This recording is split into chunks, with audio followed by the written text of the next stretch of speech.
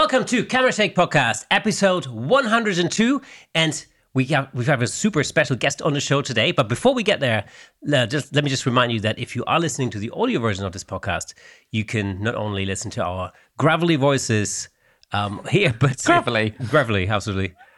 You can also see our lovely faces in full Technicolor over on YouTube. And if you are on a TikTok, then follow us there.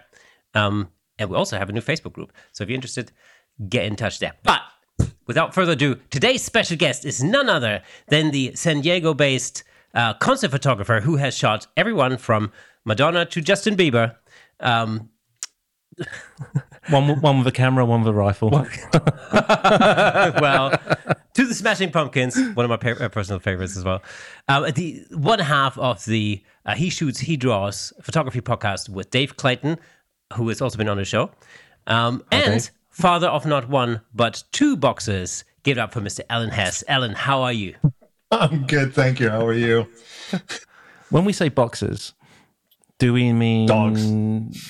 So not physical boxing or underwear. Well as. So that's something else I think we're going to talk about. But obviously, the main thing we're going to talk to you about is your concert photography, obviously, because I know this is one of the areas that's of great interest to a lot of our listeners. And also that's also something that we have in common, actually, you and me, in that respect. So that'd be super interesting to exchange views and ideas and stuff.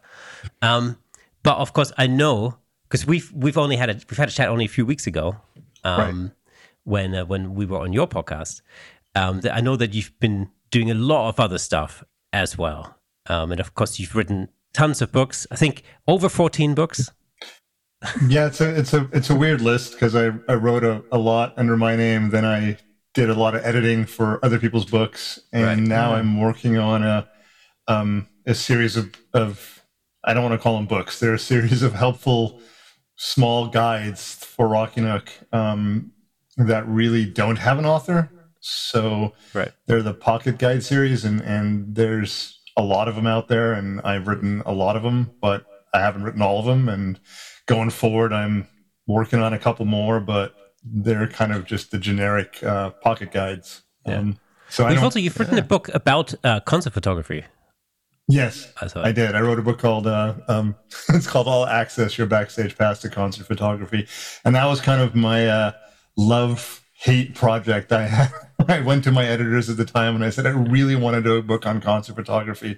And they said, it's really not going to sell. I said, it's okay. I just want to do it for me. They're like, that's not how publishing works. Oh, no. So I wrote 3 other books before that to kind of have for them, the ones they really wanted me to do.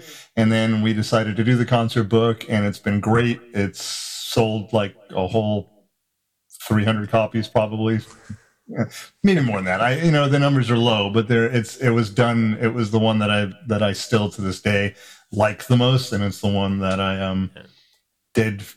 I think it's one of the most helpful books I've ever written, but it's a very small niche. There's a lot of people out there who really want to photograph concerts until they realize that there's no money in it.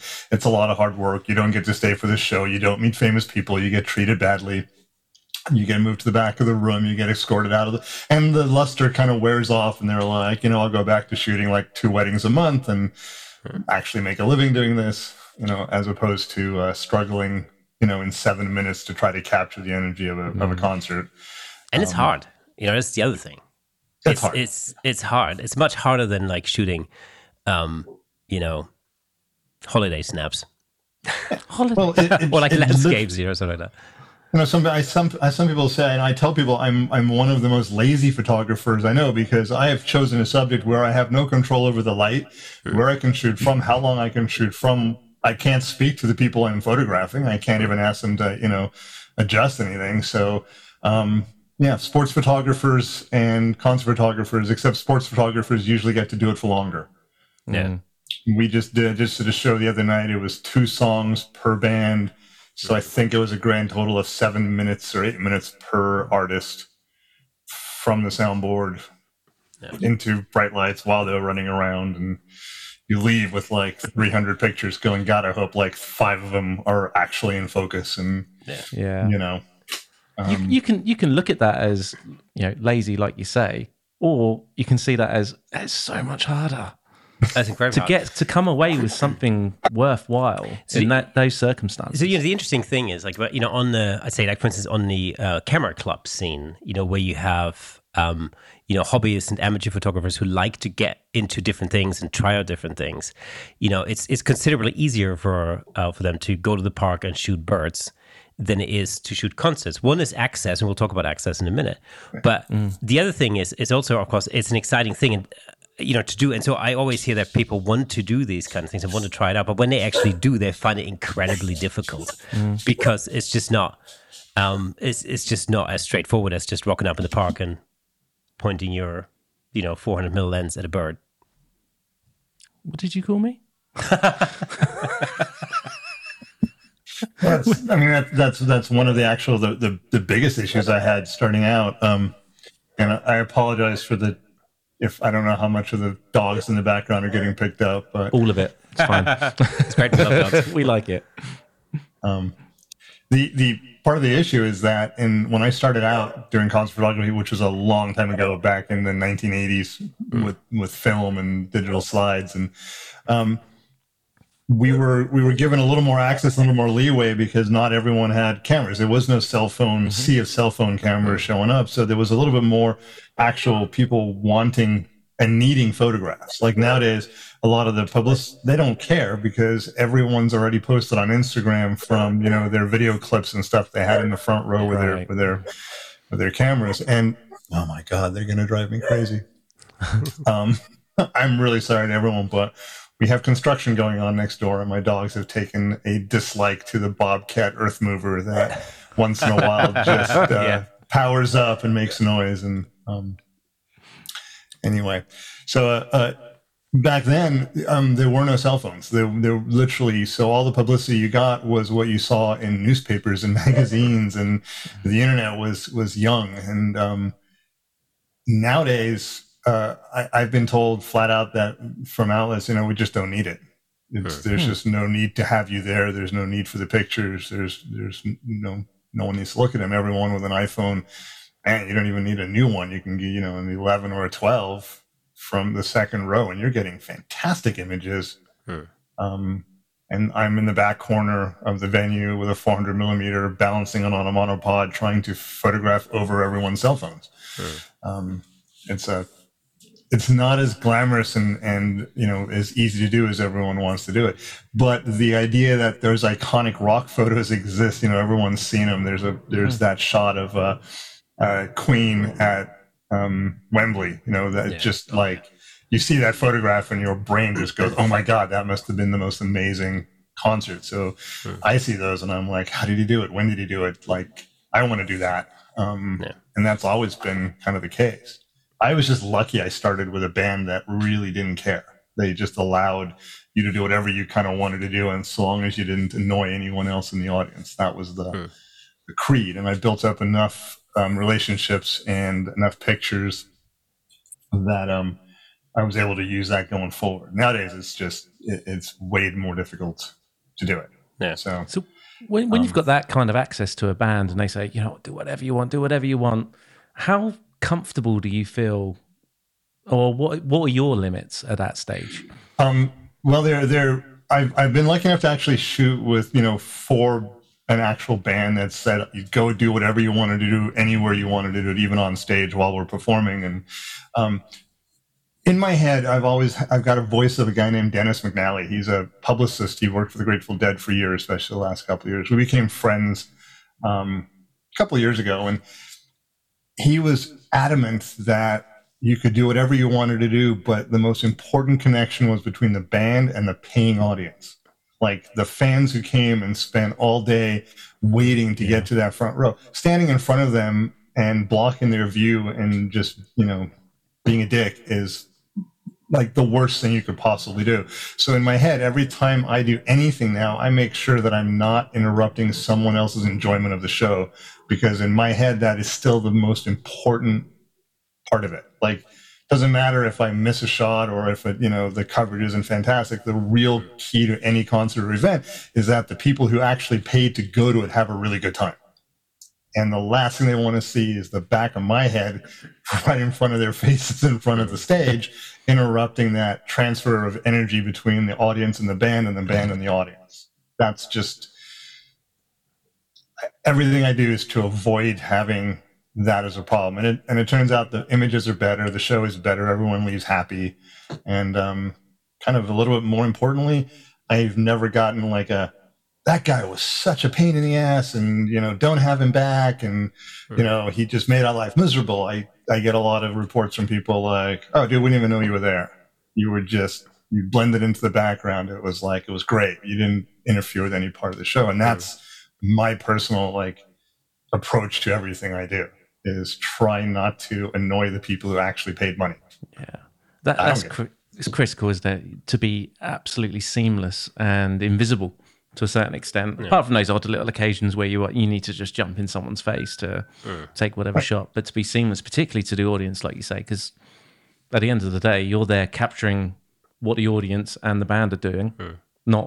You're not there as part of the event, if you know what I mean. You're there to document what's going on.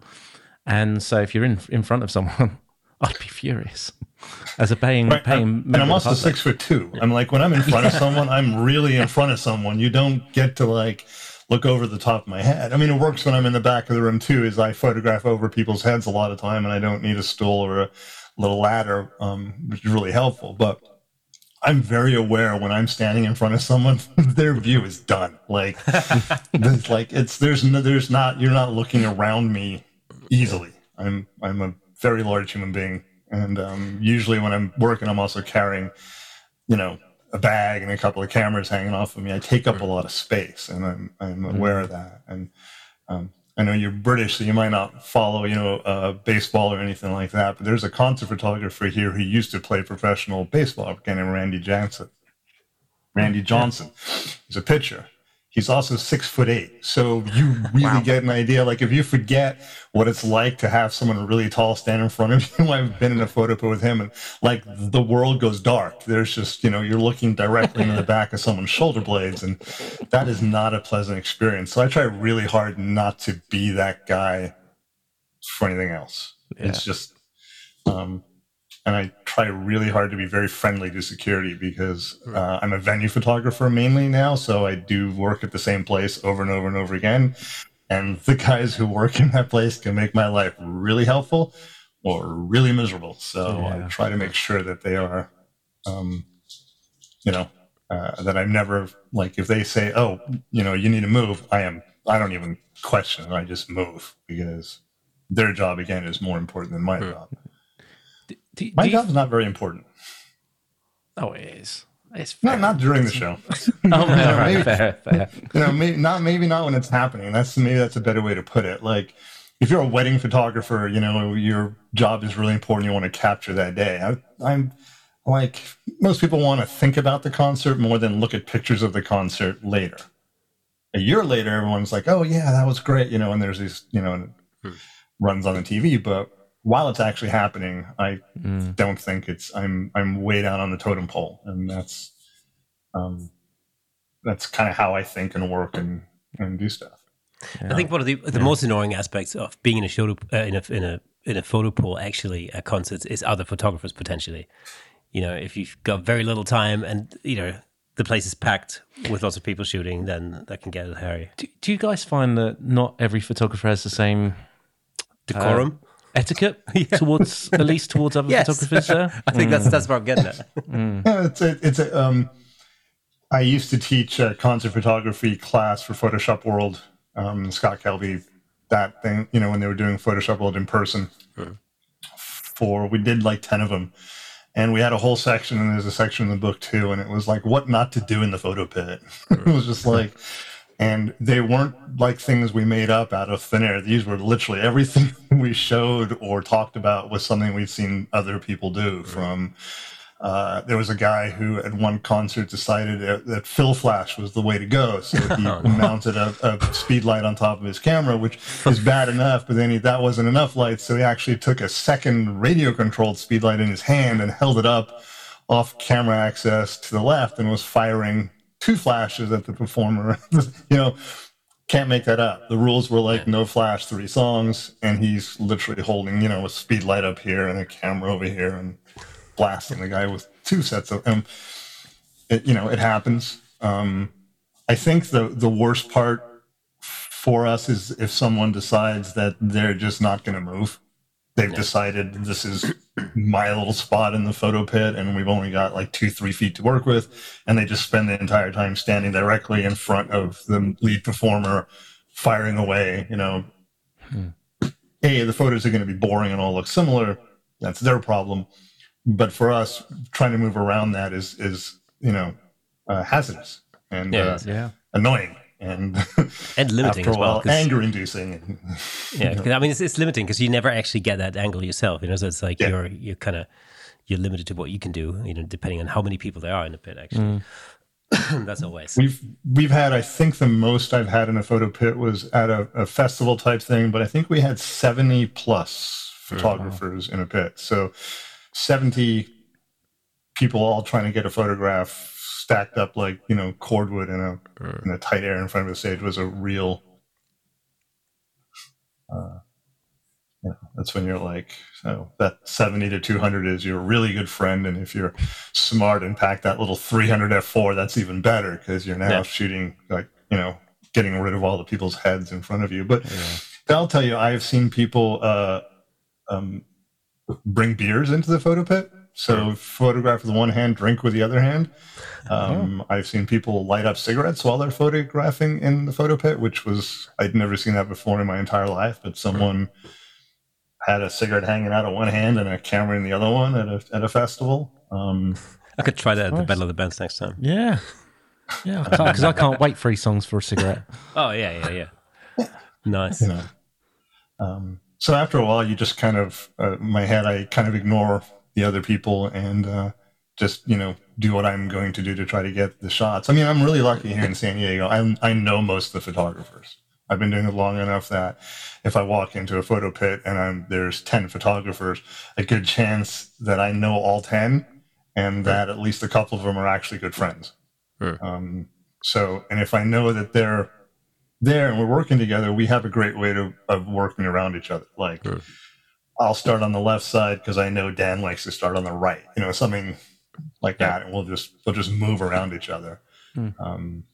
That's kind of, it's a little bit like when you play as a guitarist, it's when you play with another guitarist in a band, and the other guy always likes to stand on the right side of the drum kit, for example, whilst, I always play the same side every gig. Do you? Without fail. Yeah. Unless for whatever reason there is physical limitations to that, if it's a really small place. I like to be on the hi-hat side, man. I just like to be there, but it's not always possible, obviously. So, but yeah. I want you to play with left-handed drummers then. Oh yeah, I've played with left-handed drummers before. It's unpleasant. Well, yeah, it's weird. It is weird though, isn't it? It is weird. Yeah. So do you play? Do you play yourself? Not a note. Oh. I am nope. I long time ago found out that music was not going to be in my future, as in creating it. Listening to it, fine, but I think when I was as a small child growing up, I played the recorder for like a year in a school when I was like 7 or 8, and I think at that point my parents banned all musical instruments from the house forever, perpetuity. I have no timing. I have very little rhythm. It's just not my thing, but I really love live music. I mean, I like going to a concert was the best thing ever. So at some point I figured, why not also make it stressful, and really expensive. I mean, was that what drew you to concert photography in the first place? Was the love of going to concerts? Yeah, I was going to a lot of concerts, and I have a lot of friends. I ended up having a lot of friends who were musicians. I graduated high school in 1986, way back when, and right about then I also got into the Grateful Dead and started going to a lot of shows, and they were very lax with camera policies and recording policies. So people used to share bootleg tapes, and there was a lot of photographers around and pictures from the audience floating around before the shows, and a big, giant scene that used to follow the Grateful Dead around. So a big parking lot, carnival type atmosphere. Literally in the 80s, it was It was huge. And then I went up to college and I found guys who played in like Beatles cover bands and rock bands, and they just ended up, those are the people I ended up hanging out with. And after a while, I started taking a camera to the little clubs and my friends' bands, and then the Grateful Dead shows. And I realized this is really fun. Kind of gave me something to do, because singing along, again, like I said earlier, singing along made everyone around me very uncomfortable. You don't want my voice, was not enhancing their experience at all. So so having a camera, started doing it, and it was fun. I mean, I don't want to gloss over the part that I find it really fun. Like, it's stressful and a pain in the ass and expensive and the rest of it, but I get a lot of joy out of it. It makes me happy more than photographing weddings or scenery or stuff or people. I'm not a huge, I don't want to put people in a studio and try to light them very often. I find that to be work. A lot of work. Yeah. And do you still have your recorder? I think it was burned. I think it was one of those things where I grew up in South Africa, and before we moved to America, I think at one point my parents went, "That's not coming with," That's. But I gotta say this: my brother, he had a drum set set up in the house at one point, and he tried to play guitar, and he probably has more rhythm than me, and taxed my parents' patience probably more than I did at the time. But I've never wanted to be on a stage. I really enjoy being behind the stage. Yeah. I don't want to, being the center of attention, being stared at by two people directly all the time is very unnerving to me. I'd much rather not be seen. So it fit with what I was trying to do. And as a kid, when we came here and we started seeing American football in these giant stadiums, and I would start seeing the people on the sidelines, and I'd be like, how do they get, my brain started going, how do they get there? And how do you buy one of those lenses? People are like, oh, it's a big wide angle. No, how do I get a 1200 millimeter lens and shoot something from my living room, far away? Everyone has kind of that vision in their head. Mine was Superman. I wanted to be X-ray vision. I wanted to be able to shoot things really far away. And that's always been there. Last year I got a 400 2.8, and it's now my new favorite thing in the world. And the first thing I did with it was get a doubler so I could have an 800 5.6. So 400's good. Nice. And I like how the 400 worked. 800's even better. And and I see things like Nikon just announced a new 800 for the Z mount. I'll never need it. I never use it. And hand holding it at 800 millimeter lens sounds insanely frustrating. But man, did my brain, those little centers in my head light up when I see that they're doing those kind of lenses for that. See, I always think when I hear those sort of things come out, I always think how many children do I have to sell to afford one of those? How many have you got? 3, but I could sell a couple. You could sell 2 of them. No problems. Easily. No problems. See, no kids, 2 dogs, 400 mil. Way! That's where it is. That's why I'm not having kids. Well, that's why you got 2 cars. Yeah, that's right. Yeah. Oh man, man. Well, speaking of your kids and drums, what did I say to you the other day? Do not let Cara get into the drums. So Kirsten did a gig. It was just a couple of weeks ago now, wasn't it? Yeah, it was. Yeah, just a couple of weeks ago. And he was at Soundcheck, and is she 11 now? 10. So he's still 10, yeah. His 10-year-old daughter came along and got behind the drum kit. Never been behind the drum kit before. And I saw the video. She held a beat better than a lot of people I've ever heard behind a drum kit. It's the most staggering thing. She started playing, and I kind of thought, oh, that sounds good. I'll jam along. So, So we start, the whole band kicked in, we all started jamming along, and she held a groove for... she could have been drumming for AC/DC, is that... Yeah, she held the groove for 2 minutes. It's incredible. Or the darkness. Yeah, well, but yeah. But the first thing I said to you straight away was, I thought it was brilliant, that was great. It was don't let her get on the drums. Don't let her get a drum kit. You will regret it for the rest of your life. Yeah. Well, she's been learning the flute for a good few years, and she's also now taught herself 8 guitar chords. While she came down with COVID. Yeah. So she came down with COVID on Friday, and then being confined to the house, she decided to pick up the guitar. And I'd drawn out some chords for her a little while ago, and so she just went and learned them in like a few days flat. Nice. So it's like whatever she picks up, she just seems to be able to just do it, which is really unfair because I spent a lot of time practicing. Doesn't get that from you, does she? No. She's exactly the opposite of me. So that's I could sit behind the drum set for a year, and you would still get like 3 beats, and then Armageddon, something that sounds like the world is ending. And she's also a good photographer. She likes photographing dogs, so she calls herself a photographer. Oh, that's good. Yeah. She should look at Kaylee Greer. Yeah, well, yes. Absolutely. We're big fans. Yeah. She's and that book she has, Dogtographer, I think is the name of her. It's an unbelievable. It's incredible. Thing. Yeah, we've got that book at home, and we've been looking at that. We've been trying to get Kaylee on the show for the best part of a year or something. So we're working hard on that. Okay. So, watch this space. She's an amazing person. Her and Sam are really happy that I met them in person back at the Photoshop Worlds. And we had her on the podcast when the book came out because we have pull with a publisher because we all have the same publisher. And we begged and pleaded.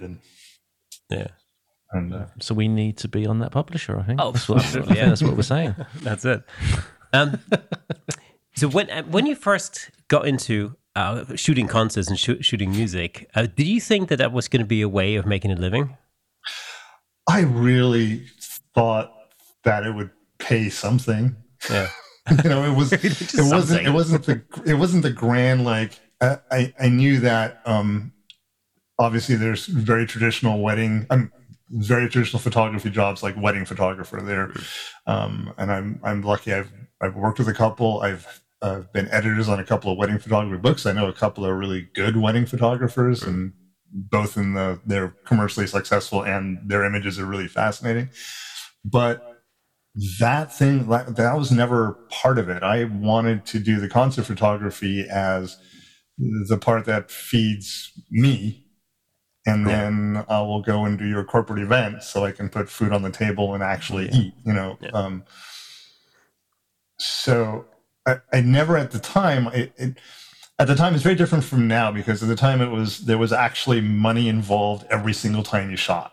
Sure. So nowadays, if you buy a camera and a lens and a memory card and you have your computer, you're done. You're pretty good. But when I started, we had to buy film, and then we had to get the film developed, and then we had to decide what we were going to do with the film after we had it developed. A lot of times that just meant throwing it directly into the trash can. Do not pass go. Do not collect $200. Just. That entire role was completely because we didn't know I didn't know what I was getting when I was shooting it a lot of the time. Yeah. So they always tell you, and I did some photography classes in college, and they're like, take a notebook, and then frame 1, I shot that at 128th of a second at 4.0, and my film was all 800. Like that doesn't happen when you're shooting a concert because you literally got 3 minutes. You're staring up, you're trying to figure out if the metering that the camera is showing you on that little graph on the side is anywhere near accurate. It's not. And then you get the film back 2-3 days later, and you go through it, and you're like, I can't remember what the hell they were playing, never mind what I was shooting at, and there's no record of it. So there was a lot of... I realized very early on that it was going to cost me a lot more to photograph anything in a concert than it was for me to earn anything at a concert. And I kind of put that aside, that I'm not going to be, the one guy when I'm dead selling, a giant print that's going to hang somewhere that's like unbelievably expensive. I'm just going to need to make money other ways and still try to improve on my concert photography. Yeah. And it was a little tougher because I really didn't want to start getting into doing portraits. That was like, a lot of people were like, oh, well, if you're going there already, then you can. And I was like, oh, but that's the stuff I don't want to do. And I didn't want to turn the capturing live music into a little subset of a workday, which sounds kind of weird, but it is. And then after it all went digital, and I started getting out of the regular 9-to-5 kind of job that I was doing, the concert photography part was still the part that made me excited. And then going out and doing the stuff for the books was the part that, while it's not exciting, it's at least still creating, and didn't kind of feel like it was a giant suck hole of all my energy. Yeah. But it doesn't match that like thrill I still get when the lights go down and, or house lights go down and the stage lights up. And for the last 11 years, I have been getting paid for my concert photography because I work for the venue. Yeah. So that has been a fantastic experience. Mostly, there's still times where they're like, you need to shoot this. And I'm like, man, I'd rather be shooting that show down the road, but this is the one I need to be working on because it is now kind of a job. So there'll be like a giant show somewhere and everyone will be like, oh, you're going to be down there, shooting XYZ. And I'm like, nope, I'm at the arena because we have, the Wiggles. Yeah. And we haven't shot the Wiggles, and so we need pictures of the Wiggles. So I'm going to be shooting, the Wiggles or Sesame Street or trying to think what some of the other really highlight. The Hello Kitty day they had, that was interesting. Right.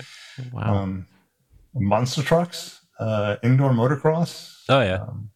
So there's been some days where it's a little bit like, wow, that's a little different from what I was planning. Yeah. But honestly, it's still fun. And when it is no longer fun, I will no longer do it. Because do you find those different days, even though it is different and maybe not what you anticipated doing or wanting to do on a given day or a given week, do you find that still exciting because it is different? Yeah, I not only do I find it exciting, I go into it thinking, and these are like things that have been in my head for years. Like I shoot every concert, no matter who's playing or where it is. Like even if it's just down at the local bar and a friend of mine's playing in the band, I think that I'm going for the cover of Rolling Stone. Like that's my mantra, is that I'm trying to get that epic shot that's going to be on the cover of Rolling Stone, even though they don't put live music on the cover. Little flaw in my plan, but anyway, that's the thing that goes through my head. And so I found that in the past when I was like, damn, I'm here and I wish I was somewhere else, everything suffered.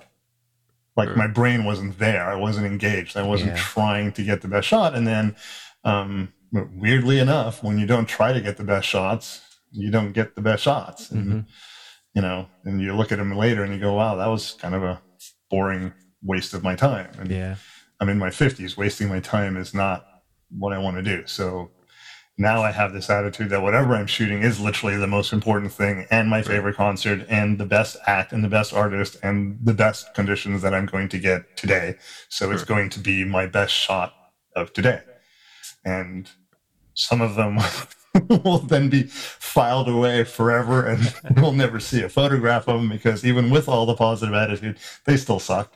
And that happens. But a lot of times I can now come out with something from that and go, oh yeah, that's pretty good. Maybe not like portfolio or worthy, but be happy if someone, posted that somewhere and said, hey, Alan Hess took that. Yeah.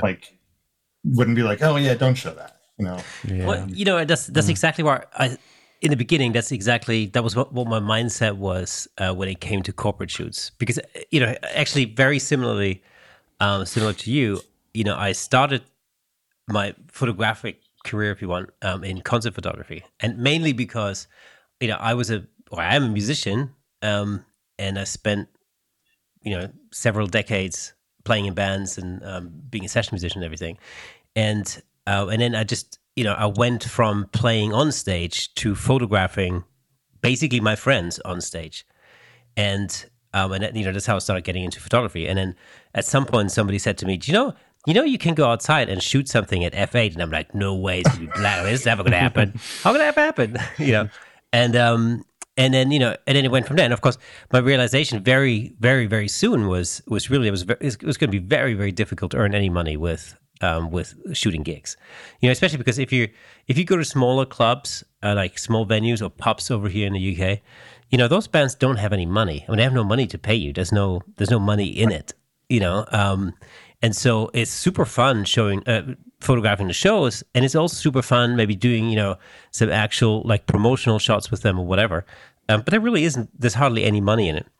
So at some point I thought, I need to look at shooting a genre of photography or a niche where there's actual money in it. And of course, weddings is the first thing that everybody tells you to do.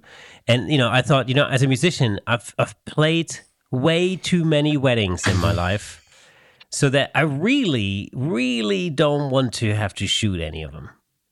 And so I then thought, oh well, corporate photography might be a thing because that's something that pays. It turns out it was it was very good. So. But I think in the beginning, my mindset was like, I'm not exactly like the corporate type of stereotype, I'm not a corporate kind of person, and it's just going to be a pain in the neck, blah, blah, yeah. No. But it's actually turned out that I really enjoy doing it. I mean, I generally I've enjoyed the travel, pre-COVID, of course, because I used to shoot conferences, international conferences, a lot. And so, and I really liked the people that I met for the most part, and a lot of the events were quite interesting. So all in all, and they were paid well. Yeah. So, and it puts food on the table. So. Oh, and it pays well. I mean, I have some corporate clients not in the last 2 years or going on 3 years now, because literally the first thing that happened when COVID shut things down was we shut down the venue, so no more concerts, and then. Like 48 hours after that, the two big corporate clients I have both were like, no, we're not doing anything for the next year. Exactly. And they both were very realized that wasn't going to happen. And the tough part is a lot of the relationships that I built over the years with those corporate clients are no longer working, because the people that I built this relationship with are no longer with those corporate clients. That's true. They were part of the whole, big shift that has happened. But a lot of times the concert photography actually prepared me better for for doing some stuff for the corporate clients, especially those putting on events. And one of the customers I had, their job was actually the people who put on the events. They were, it's a company called Freeman, and they're worldwide, and they're a private company, and they if you go to a conference center and you see people laying down carpet and building booths, and that's probably them. It doesn't matter where you are in the world, it's probably them or related to them. But I always went into them with I'm not a photographer, I'm a problem solver. You tell me what you want captured and I'll figure out how to do it. But don't think of me as the dude just standing in the back with the camera, because that didn't give them anything. So they would come and go, oh, we've got new signage up and we want to make it look that it's dynamic. So I'm like, all right, well, let's just wait till there's a bunch of people walking in front of it, and we'll, do a long exposure, and then you'll get that lovely blurred people effect with your signage in the background. And I wouldn't tell them that. I'd be like, well, okay, just let me know when there's supposed to be a lot of stuff happening, and we'll get you something. And then you send them 10 pictures, and, it goes from one person walking in front of the sign to, a big group of like 30, and and they were like, oh my God, it's, we're glad we didn't tell you that we wanted a picture of the sign, because this is more. So I said, you don't just tell me what you want and I'll figure out how to do it. Yeah. And because I figured at the time, anyone who went out and spent a couple of grand, and I mean, honestly, you could buy any mid-range DSLR or now mirrorless, a kit lens, and probably get a decent picture if you pointed it at someone and pressed the button, because the cameras are getting to be that good. Yeah. At least recording what's in front of them. Deciding what to record is thank God, still, absolutely, brain power as opposed to the camera. But I'm a little afraid of what the AIs will do with you start like you take the Adobe AI that fixes Photoshop and you stick it in a decent, camera, and then you point it at something and it comes out edited. We're out of a job. It's only a matter of time, though, isn't it? Oh, yeah. I mean, it's still, it's the knowing what to shoot. I think that's the important part. The difference is, I think, when, between somebody holding up an iPhone and taking a few pictures at a concert and and somebody who knows what they're doing, is that not only as a concert photographer, to avoid things that block your view, how to get angles, I've always found that this is for me, but it might be the same for you actually, through experience, because I've spent 25 years of my life on stage. I think I have a sense as to how people move on stage. And so that's really come in very handy for me, because I look at somebody on stage and the first thing I do, my strategy is always, the first thing I do is the first song I usually shoot with a 24-70, and what happens is, and this is when I'm right up against the stage, what that does is it gives me a relatively wide view, and I can work out how people move, because you have different characters, like sometimes you have guitarists that stay still in the same spot, and then you have guitarists that make use of the whole width of the stage and run around like crazy nutters. And the same for lead singers and so on and so forth. And that first song gives me the chance to work out what people do, and then I can react to that. And I've always found that very helpful. And that really just comes from me spending, over 2 decades actually being on stage and playing with bands and, and being in that world for a long time. But, actually coming back to the equipment issue there for a second, the first concert I ever shot, I had an APS-C sensor, a crop sensor camera with a really cheap Nifty 50. That was it. And it worked. I got some cool shots. Yeah. Not the best shots I've ever created, for sure. But, at the time, it was awesome. Better than iPhone. But I think, that's sort of, to me, that's always the difference between people just holding up their iPhones and looking at really great concert photography, where that there's a brain behind it, somebody who has the experience, who can create these shots that are potentially iconic, in comparison to the iPhone picture. So I have a question for you both. There's always a band member, maybe not every band, who are, how do I phrase this? Boring as just they don't do anything. How do you make them look interesting and exciting on stage, or is it just impossible? Well, there's a couple of things. We have the one single guy playing the acoustic guitar behind the microphone. Like, that's it. That's what he does. He stands there and sings behind the microphone. And there were times I'd be like, oh man, I got 3 songs and I'm going to look really bad as I'm standing at the edge of the photo pit with my cameras, checking my watch, because I've taken 6 shots of a guy standing behind a microphone playing an acoustic guitar, not moving. And how many shots of that do you actually need or want? And my days of film come back in, where I'm like, I don't want to pay to have another roll develop of 36 images of the same thing. And I used to kind of think that it was all them.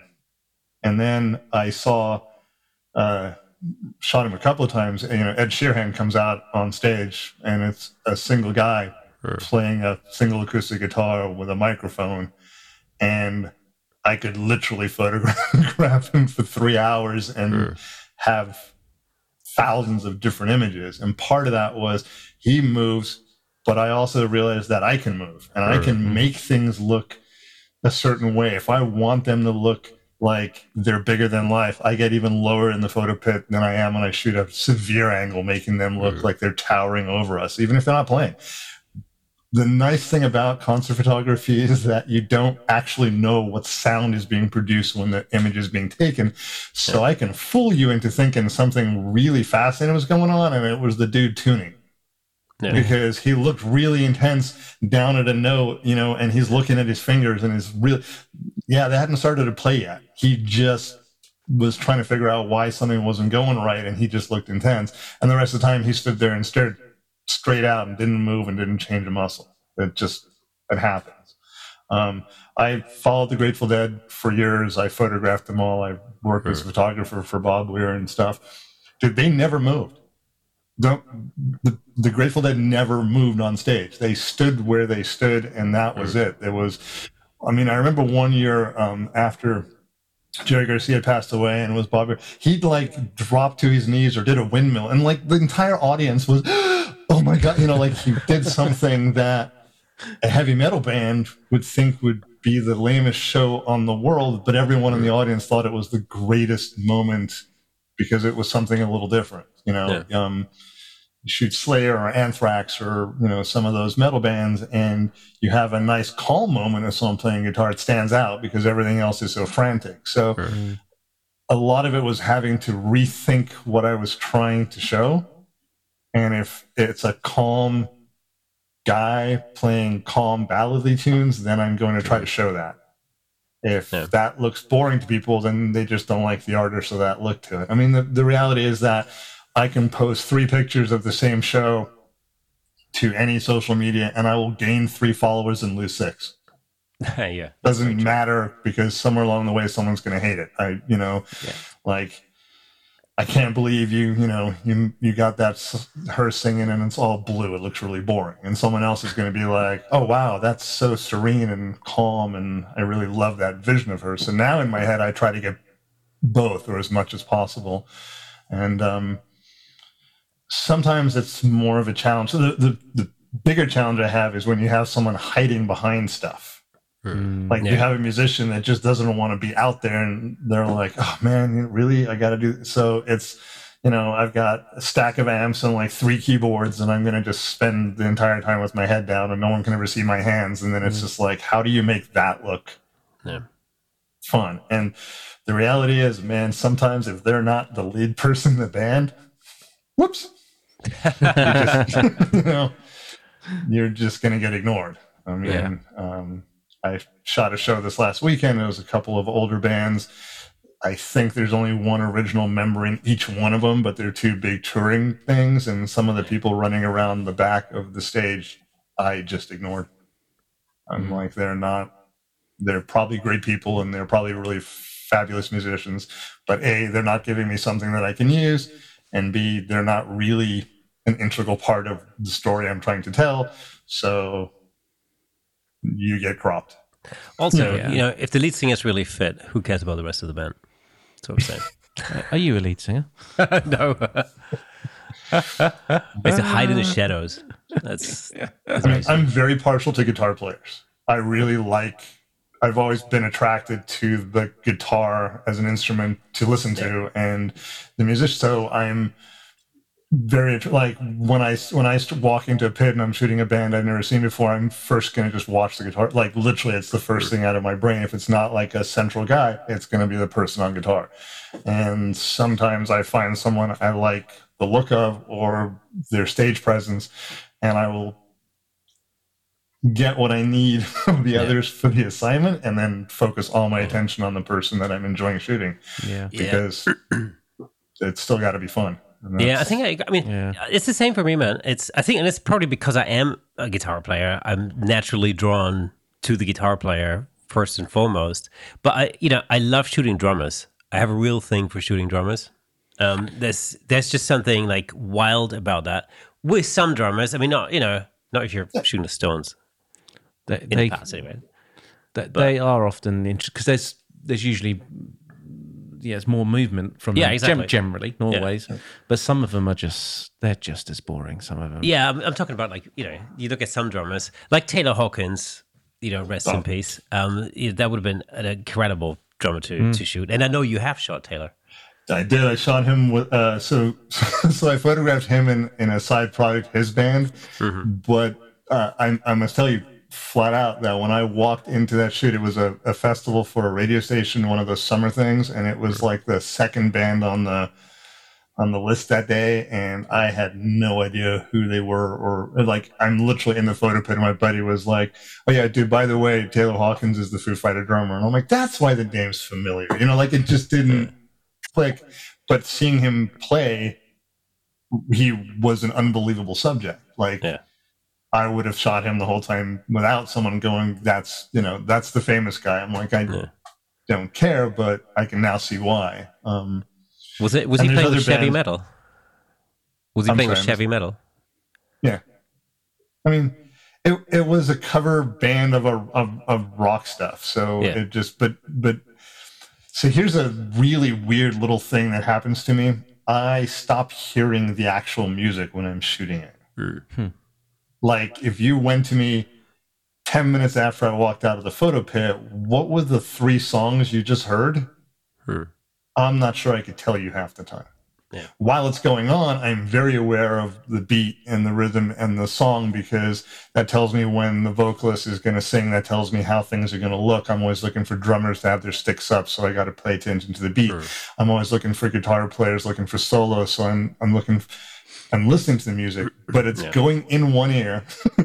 It's being processed to how I can get the best picture out of it, and then it's immediately being forgotten out of the other ear because I'm right into the next moment.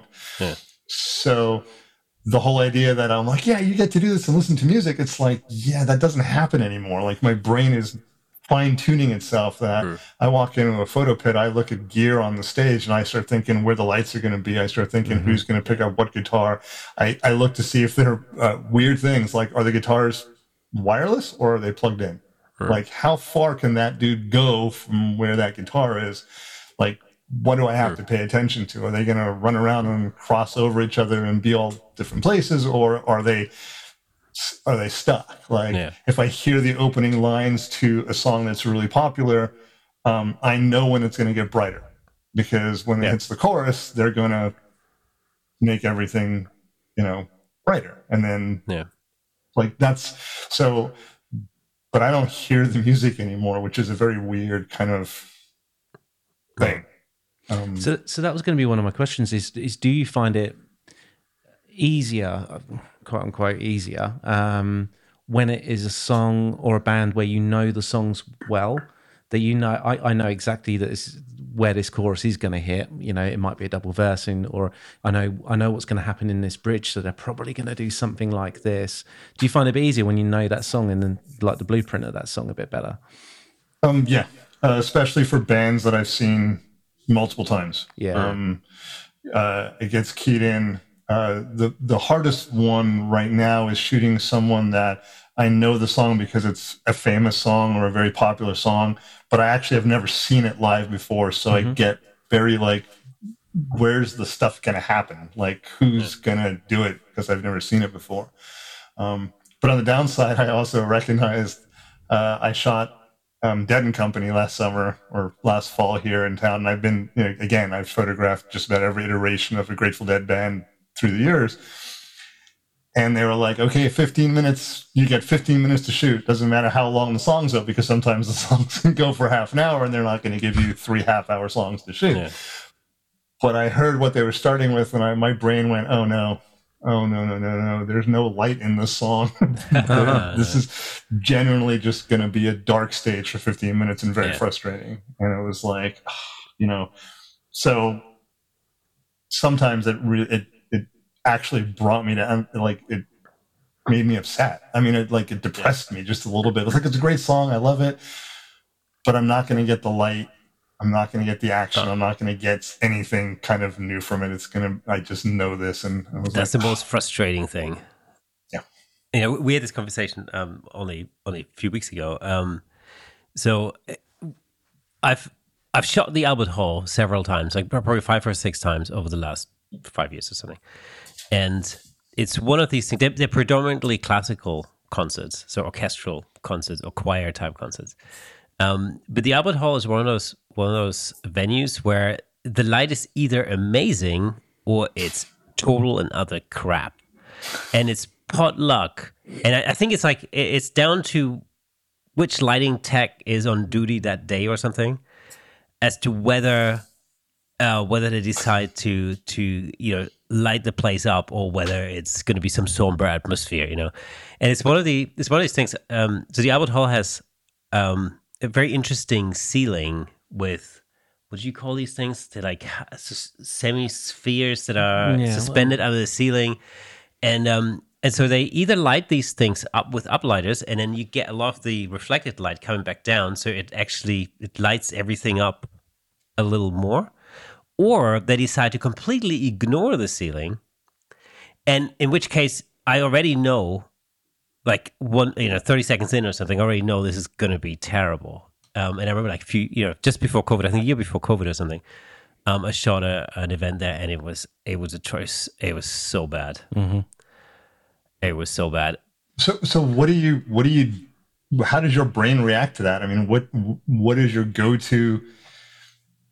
I mean, I know that when I have insanely bad lighting, I try to just get as close as possible and try to avoid anything that shows how bad the lighting looked. But that's not always possible. And corporate events. I mean, the thing in the Albert Hall is, one is access, and I'm usually lucky in the sense that I have a lot, like really good access at that place. And the other thing is just, it's sort of because I've shot this.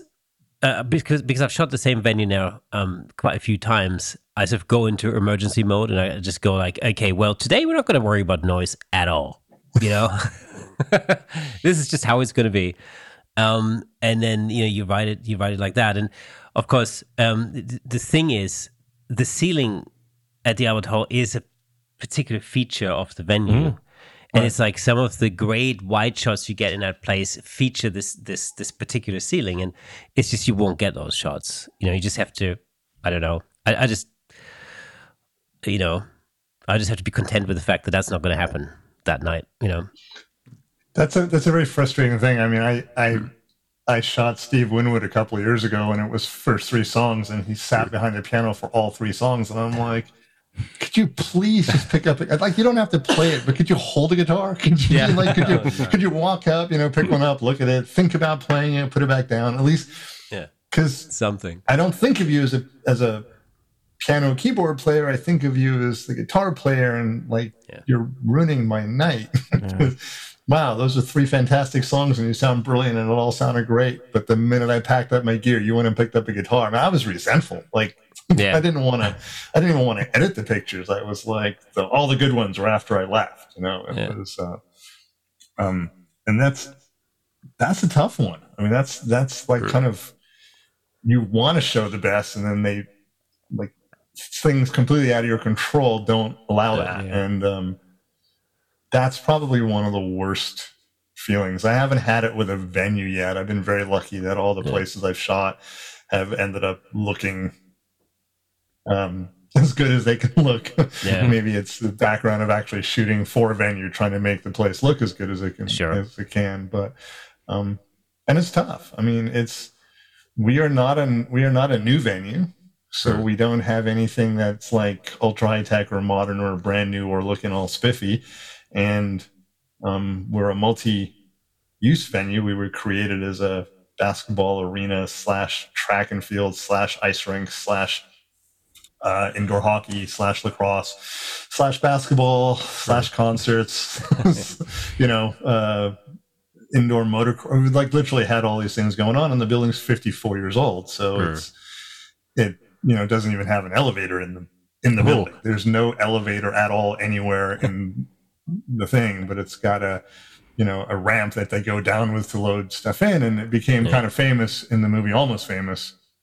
If you've seen that movie, the very opening parts is him on this ramp to this backstage door. Sure. That's where I work. Right. That's literally the door I go through, and it's kind of a trip to literally, this is the Almost Famous, and go in and out of work there and know the people who are doing it, and we need to think. But it's not pretty, and it's not there are times where I'm like, oh my God, I really want that beautiful, up on the top, looking down at these, thousands of people in this. Yeah. I'm not going to get it because A, there's not thousands of people here, and B, that we're not that building, and it's frustrating.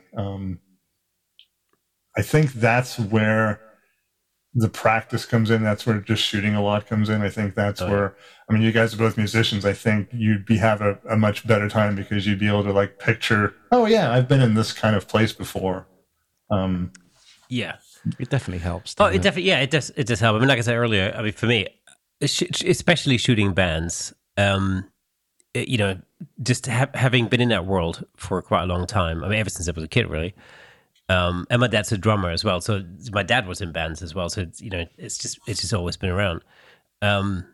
It makes shooting bands much easier. I had a real issue with shooting classical concerts initially. You know, in the beginning, I found that really difficult. It's very, very different because you have, you know, people in a dimly lit venue who wear black, who play predominantly darkly colored instruments, right? And you go, okay, this is going to be difficult. You know, it's going to be a lot more difficult, and nobody moves. It's like this is my frustration with classical performances very often is, with the exception of the conductor, nobody moves very much. You just got to find those odd people who actually give an expression of some description, and this is the thing, rather than. Yeah, and this is exactly, that's the thing. I think, you know, the answer to that is exactly that. You need to go in close and, you know, get people's, it's got to be close, facial expressions, and of course the conductor who can be pretty wild at times and sweaty. Yeah, because the wide shots, you know what, the wide shots look the same by and large. Once you've got a good one, you're pretty much there. That's going to make the cover of whatever concert program next time. Do you know what I mean? That's cool, but it's the sort of close-up facial expressions that can potentially make it. But I found it much more difficult. I think one of the harder parts on that is also that you can't just shoot whenever you want to, because I've shot some acts that are very quiet. You know, we made fun of Justin Bieber a little bit in the opening, which is fine because he deserves to be made fun of at times. But I've also photographed Yanni a couple of times in venues, and amazing performer. But there are times where he sits down at the piano and it's quiet. Like even the silent. And I'm still using DSLR, so there's not a complete silent mode like in some of the mirrorless. But even that is distracting and can't be done. I have to wait until he finishes something so that I'm masked by the audience applause, which again cuts down on the amount of times you can shoot and what you can shoot, because I don't want to be the guy standing in the back and having the people around me hear the clicking sound, hear the shutter release, and start looking at me instead of the stage. And I found that to be the advantage of that is that, yes, they all wear black and everything is quiet, but like right between musical things, they tend to like turn the lights up a little bit. Yeah. You just have to get someone who's really slow at removing their instrument from like the position that they're using it. So it's like if you're playing the horns and you get someone there, it's like, oh, he's still up. So, okay, it still looks like he's playing even though they're done. Or, but I haven't had, I've been very lucky that a lot of those kind of events that I've done some opera and, you know, with the orchestra, they were done. I shot the dress rehearsals. Oh, yeah. So I was allowed to have a lot more access and leeway. I actually wasn't allowed to shoot the actual performance due to some kind of weird union law for the opera. But I got to shoot the dress rehearsals. So, so if it made a lot of noise and you suddenly hear me shooting a burst of, 40 images in a row because I suddenly see a thing of light that I really like and I'm not sure if I'm going to get it, it didn't make a difference because there was no one around me going, shh, quiet. It's the opera. You need to calm down. You can't get excited during the opera. It's against the law. Do you find there are certain, not just the amount of light, but color of light that are issues on stage photography?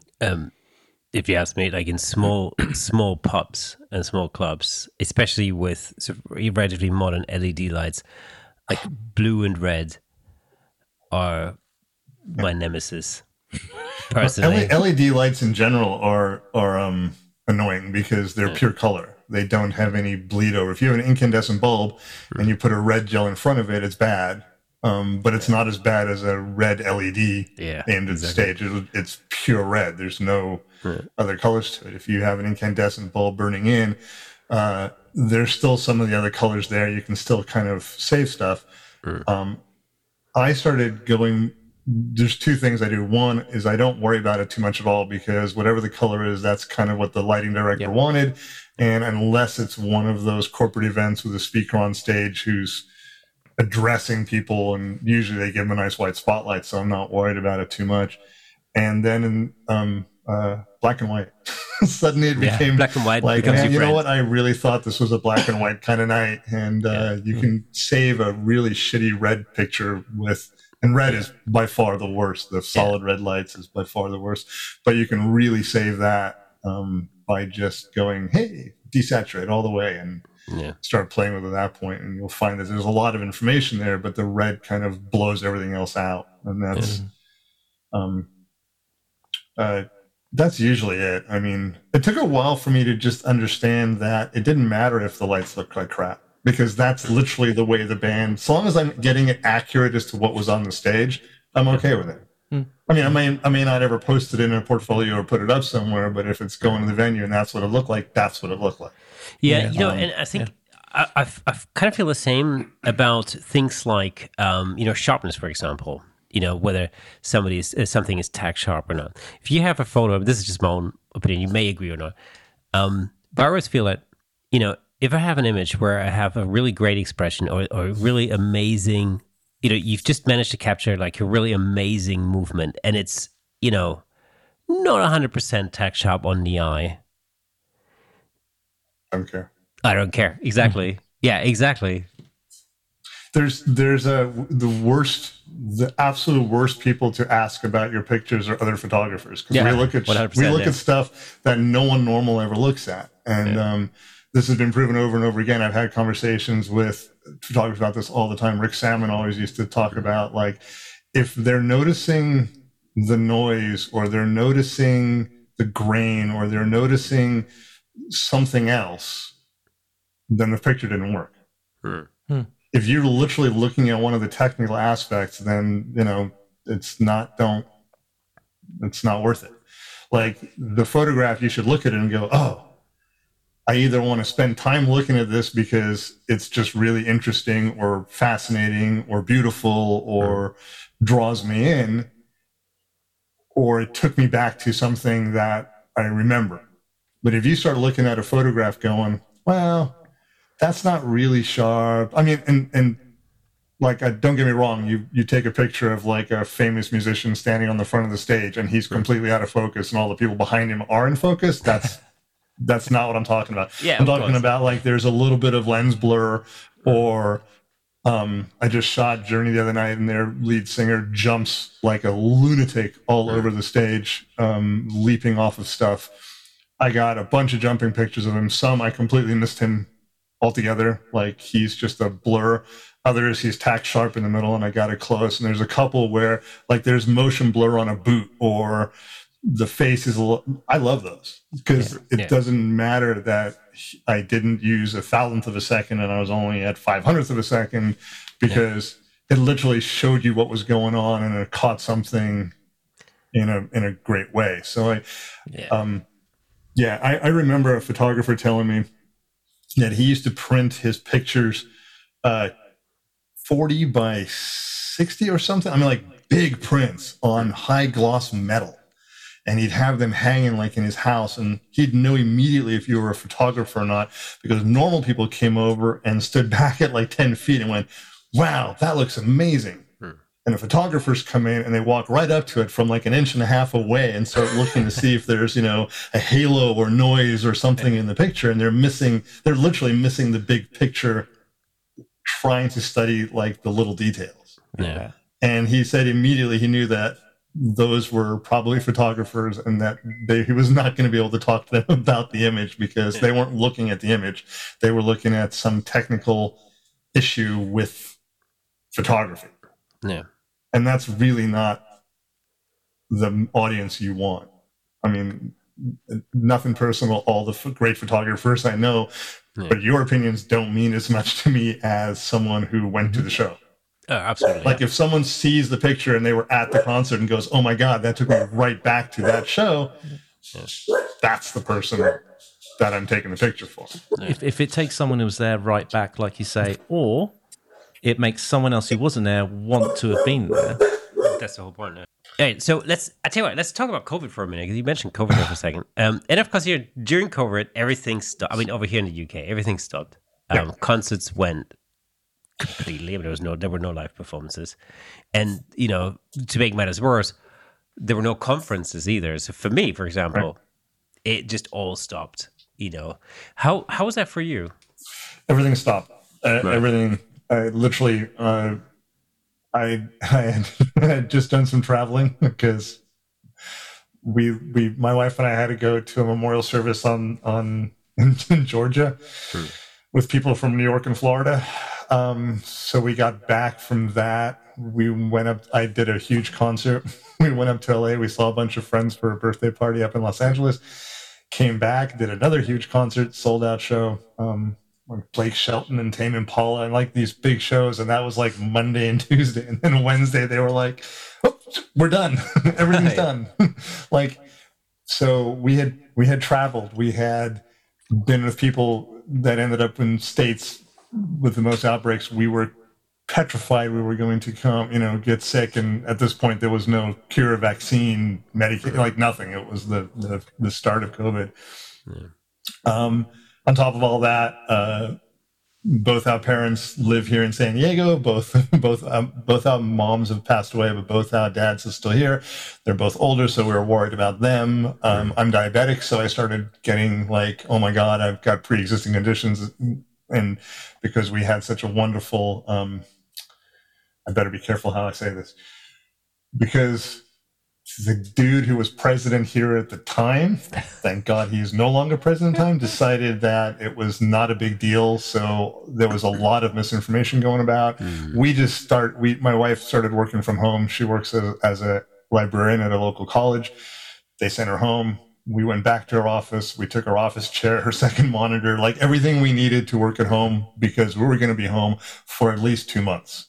Yeah, is what we thought. That was like, we were like, it's towards the end of March, April, May, June is summertime. By July, everything will be over. You'll be back in work in August, September, back in the office. Didn't really worry about it. Every concert, every event, all the corporate stuff, San Diego Comic-Con, all the big things that were coming up were canceled.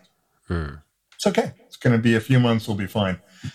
And then it lasted 2 years. Yeah. And they tried to do some stuff. They tried to have drive-in concerts. We did some opera things in the parking lot. We did a inflatable giant movie screen and tried to turn the venue into a drive-in movie for a couple of, things. And they tried to do stuff. None of it really worked or paid off. I photographed a couple of blood drives. I photographed like things that we could do. Everyone was masked and different. And I was really lucky that I was working at the time on a book for Rockingham. So I was like, all right, I'll just focus. And it's an Olympus camera guide. And those things the cameras and the guides are incredibly convoluted and insanely detailed. And the menu system on the camera is enough to make a sane person cry, and some engineer somewhere be like, "Yeah, see, I told you we could do that." And so it drove me a little nuts, and I just sat in my office, and my wife sat in the other room, and like my office wall and her little office, like kind of share wall. So we talked through the doorway, and it was nice. It was kind of polite. And in the afternoons, we would sit outside. We have a nice backyard, and we were good. And then it just kept going, and it kept going, and it kept going. And then they announced vaccines, and we were like chomping at the bit. And the minute she got okay to get one because she works in a school, and then like a week later I was okay because of my age, and we just thought things were going to get back together. We thought we'd weathered it. We thought we were done, and we thought things would change and we'd have shows back. And it has taken until this is April 11th, so 10 days ago, I think San Diego started allowing people to go to indoor events without having to have a proof of a vaccine. So it's 3 years later. I mean, it seems like it's been forever. Yeah. We were just insanely lucky that we didn't have space problems. We didn't have, we didn't have to share the square footage we have in the house with 10 other people. We didn't have children at home. There was a lot of things we didn't have to deal with. The problem that I had was that my creativity and producing stuff just disappeared. But not that it just disappeared. I just didn't want to. I could have photographed birds and the dogs and stuff in the backyard. I just didn't have any drive to create at all for about a year. And that was probably more damaging than I would care to admit at the time. Yeah. Because I thought, oh yeah, it'll come back. When I have something that I want to shoot, it'll be back and I'll do it. And then when stuff started coming back, I was insanely rusty. My creative eye, the thing that I look at and just kind of was half closed half the time. I would miss things. I would be frustrated. Like none of it wasn't that much fun anymore. And then on top of all that, you're like, I can't be close to people. I've got to wear a mask. I'm fogging up. I can't see what I'm shooting. I can't edit what I'm shooting. Yeah. I can't actually check what I'm shooting because my glasses are now fogging. So I take them off and I can't see. All these little pieces started just making it not fun. And we were insanely lucky that I have never had COVID that I know of. If I had it, it's been so mild that it didn't even warrant a test. I've tested like crazy when I started getting back out doing things. I've had some events come back, but there's a little bit of usually I would really enjoy, getting a bunch of people hugging and smiling in a big group and get right in there with a 14 or 24, and get a no, you get your group over there and I'll stand over here and I'll, break out a 200 millimeter lens and we'll shoot you now from across the room. It just took away some of that, the part that I enjoyed about the photography. It's definitely reverberating through the concert photography stuff because we're still getting, you can't be approved because we've already got 3 photographers and we don't want any more than that running around. Yeah. You still have, the other day we were shooting a show and the 3 photographers were probably the only people in the building wearing masks because we're still required to wear face coverings by the tour, whereas no one actually on the tour was bothering. It was a very weird kind of disconnect. You can't be around them because you might give them COVID, so please protect yourself. I'm absolutely fine with that, but they weren't doing anything to protect me, and I started feeling a little hey, this works both ways. I'm at work here too, so mask up, Sparky. Change. I personally don't think that COVID is going away anytime soon. I think we've decided as a group, without ever really saying it, that we've taken it from pandemic to endemic. And that it's going to just exist now because the death toll is lower than whatever the percentage was, and now we just live with it. Yeah, it's okay. If you want to wear a mask, wear a mask. You want to get a vaccine, get a vaccine. You'll probably live longer if you do, but we're not going to force you anymore. And that's kind of the feel that there is going on in this country. It's a little annoying. I understand it. I don't agree with it as much. So as things have started to pick back up and, you're starting to perhaps get back into your groove a little bit, has it crossed your mind to think, you know what, maybe I'm done with all this? Has that gone through your head? Oh, yeah. Yeah. My wife and I were just actually having that discussion the other day because I'm in my 50s but it was if we were going back and it was going to stay the way it was, if we were done and COVID was now taken over and that was going to be the extent and indoor stuff was going to be, every third seat sold and every second row. And I probably would be okay, I need to just step back and not spend the time doing it. But once the energy is back in a room or even outside, like once there's that connection again, I was at a show and it like just the noise and the feel of it around me. I was like, I came home like, let's edit, let's get this. The excitement, that feeling was really there. And it was really great to see a lot of the people that I haven't seen in a couple of years. One thing about being a house photographer is that I know all the security and all the ushers and all the vendors and all the people who work in the back. And after a while, it was like, I hadn't seen those people in 2 years. It was weird being back. They're like kind of my social group. They're like a work family, Yeah, it's like they're like it's like a bizarre work family because I've been there longer than everyone and I'm there the least amount of time. So it's kind of an odd thing. Everyone else, like we had a lot of people who worked at the building who, when COVID hit and the way things changed, they just left.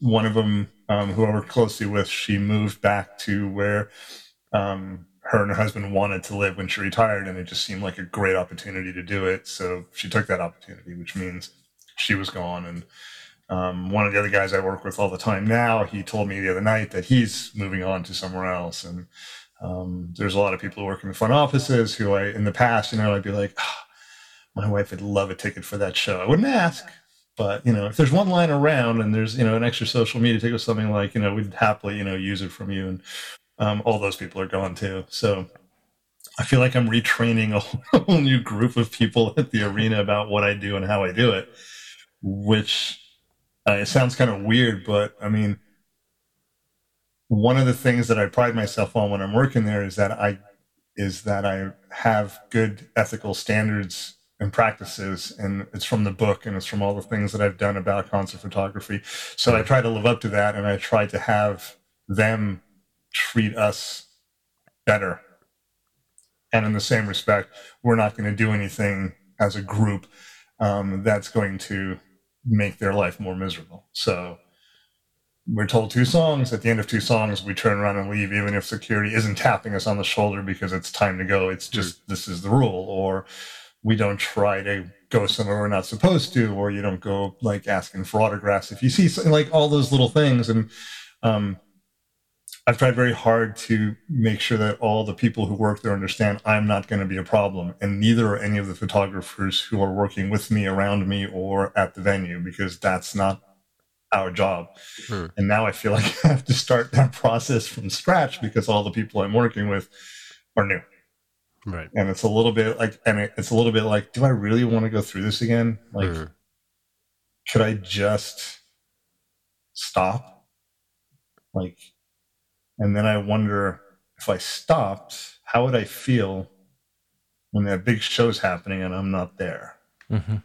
And then that's when I'm like, nope, like, can't do that. I would feel too much like I'm missing out on something that I enjoy so much. So no retirement plans yet, but I really did consider stopping if things weren't going to pick up again. It's funny, isn't it? Because if I think about the band work that I do, so I gig every week, right? And that's been slow picking up. But I stopped playing a few years ago for a couple of years, right?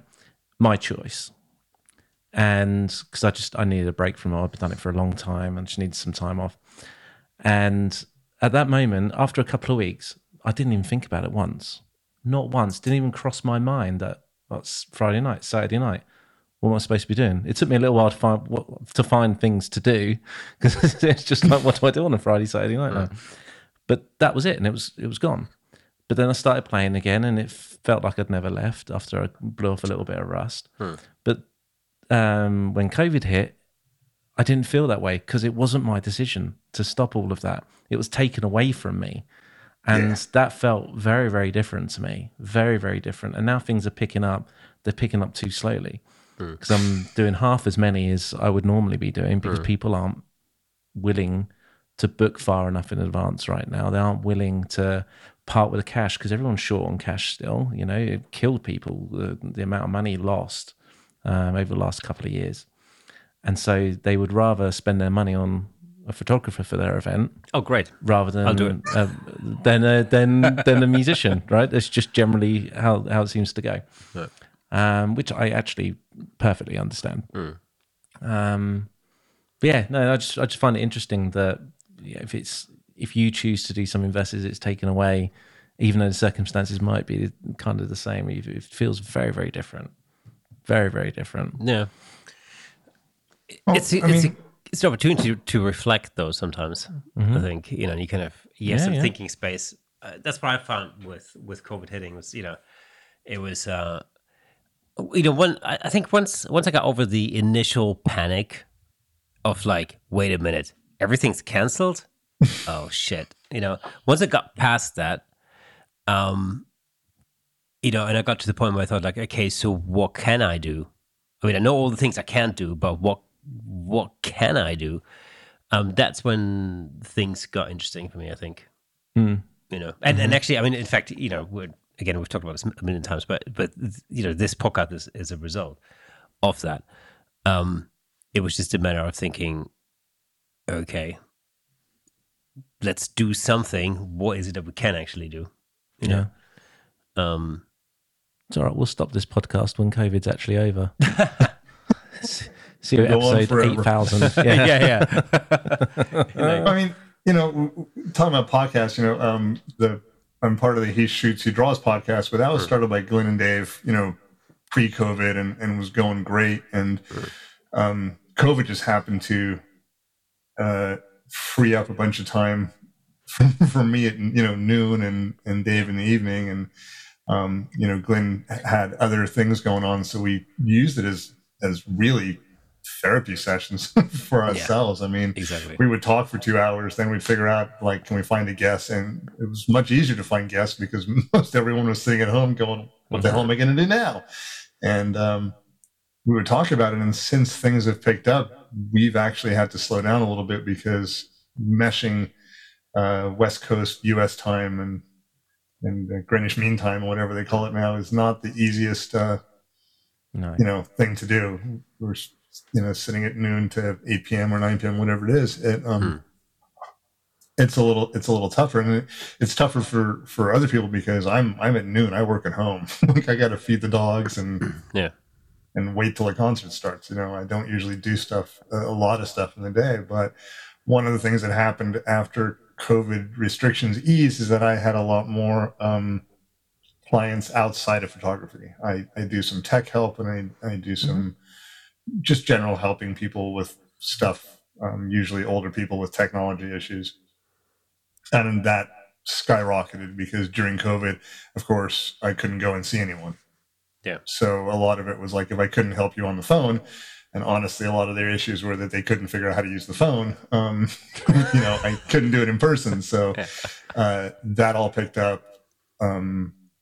That's still going pretty strong, but it's not like it's something that I actively go look for. I've been absolutely blessed with the relationship I have with Rocky Nook, and more than Rocky Nook as a company, the Ted and Scott, who the people who run it, because I go back to them, to the publishing company that they were working at pre-Rocky Nook. So I had some stuff working, for them, and so my brain was like, this will be over. I can just concentrate on this very self-absorbing little project on my computer, and then go sit and have a beer in the evenings, kind of thing. That was like, and it'll pass over. We'll all be good, because even though I'm a pessimist, a lot of the times I really thought that people would try to band together to overcome, pandemic. I mean, this is new.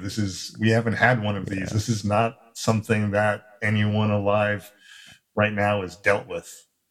And yet it turns out that, especially here, we have a large number of people who don't want to do what they can do to help or not help. And that got to be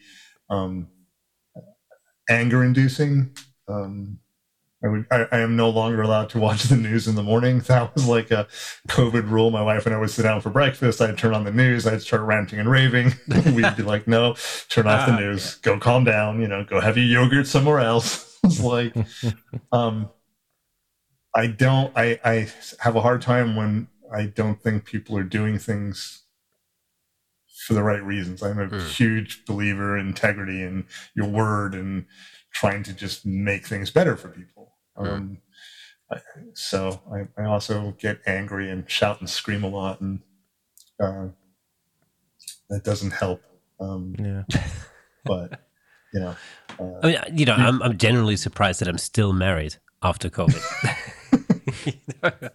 That's like. Well, we actually found that it was one of those great things. My wife and I are like best friends, so we really did. It was one of those things that the positive side of it, and the fact that in the evening she would be like, she didn't have to drive home from work for half an hour or stay in her office a half hour later because someone wanted to come in and have a message at like 5 o'clock. She just turned the computer off. So we would sit outside. We have a very nice backyard. The dogs would be able to sit out there. We'd sit outside. We'd have a drink. We'd listen to a podcast. We listened to Obama's book on Audible. We would just do something that was like, and it was very nice and very pleasant. And we didn't have to worry about what was going to happen tomorrow because it was literally going to be the exact same day. No one was going anywhere. No one was doing anything. Like, it was going to be the same day. And that was I enjoyed that. On the other side of it, it killed my creativity to a point where I didn't pick up a camera at times for weeks. And I'm surrounded by cameras in here. I have every old camera I've ever had. And then I bought a 400 2.8 used. And that kind of switch things around again. I figured if I was going to be, it comes back to the concert photography. I saw that we were going to have shows again. I saw that there was never going to not be concerts. Music brings people together. We need it in our lives. Musicians are going to play. People are going to listen. It's not going away. That part of human existence is fantastic and is going to be here. They were just going to make me be further away from the people doing it. I saw that soundboard shoots and back of the room shoots and in the parking lot shoots and stuff. I wasn't going to be in too many photo pits up close and personal anymore. It was going, and the opportunity came up, and that was something I literally was like, this is going to help me in the future. And I've used it more than any other lens since we started back up overall.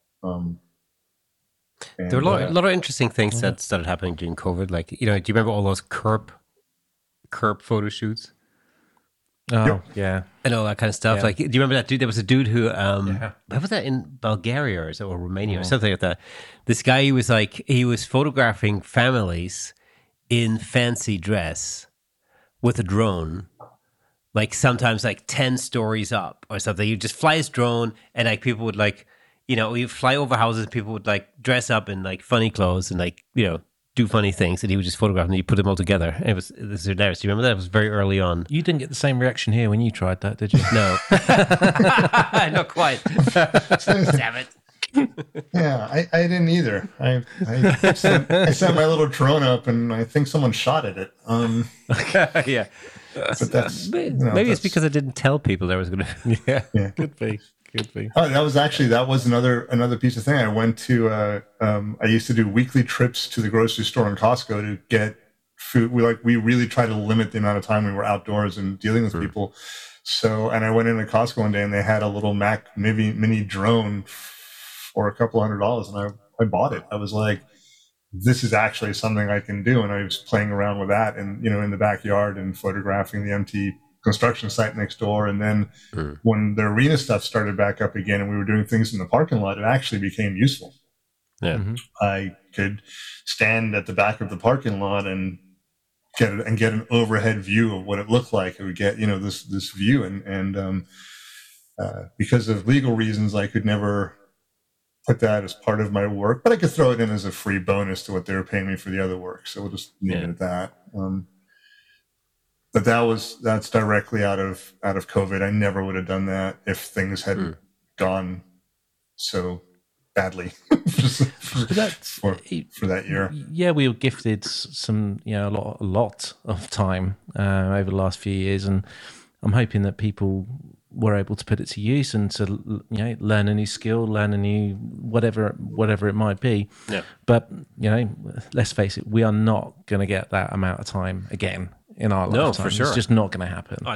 Until you retire. But this is why it's just so important to always think about other ways to upskill and to change what you do, to add something else that you're able to do. Or even if you take the tech help work that you're doing, and it's particularly in the creative world, is having multiple streams of income is just, well, I think critical.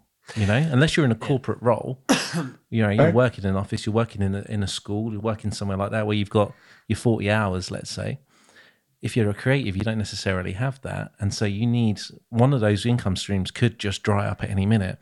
But if you've got other skills that you can lean on, like giving tech help over online or on the phone, you've got something to fall back on. Or, from a different point of view, also, the realization that helping others might be, might be a good idea. I mean, one of the things I think that I realized really throughout COVID was that all of a sudden, my wife's a teacher. She teaches in a primary school. And, of course, schools were shut for a certain amount of time, and then homeschooling kicked in, and then she had to work from home and teach via Zoom and Teams and whatever they were using and stuff. And actually had to create videos, which was the bane of her life. Which is like, I'm sitting at home thinking, that's what I do. I make videos and stuff. I love it. And she's like, oh, I hate that. But what that did was, because, much like yourself, we're lucky enough to have a garden, and so we could sit outside, in the backyard and, and spend a lot more time together. And actually one of the things that it did do for us was that it showed us that actually that was a really important thing to do, because before that, everybody was running at 160 miles an hour all of the time. We're both working on our respective careers, and we've always been busy. And actually just, with COVID kicking in, it was just an opportunity to just take a step back, slow down, focus on some things that we may have overlooked otherwise. And that's, that with stuff coming back, I personally have a tendency to just get involved in things and just get back into the race. And it's actually my wife that's kind of dragging me back a little bit and saying, wait a minute, we have to spend some time together and do these things, and even do DIY. What's the deal with that? Doing DIY together. Apparently, that's great family time. We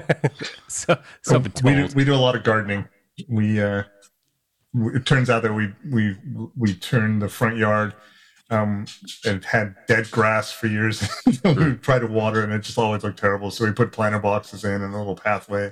Right. And it became a thing. We grow fruit and vegetables and enjoy it, and it became kind of like. Oh yeah, we'll talk about this. And yesterday we actually went out and visited people who run the San Diego Seed Company. So we went and did a tour. It was just one of the things we're trying to keep some of that stuff still going on at the same time. I again shot a concert last week. I have one on Tuesday. I have one on Thursday. Coming up this week. From small club at the House of Blues on one night to the arena one of the other nights, and it is a little different because for 2 years I didn't go out in the evenings, and now I'm back to leaving the house a couple of times. So we're really consciously trying to make sure we don't lose some of that fun together time and stuff we were doing when it all started. But it's different. I mean, the world was shown a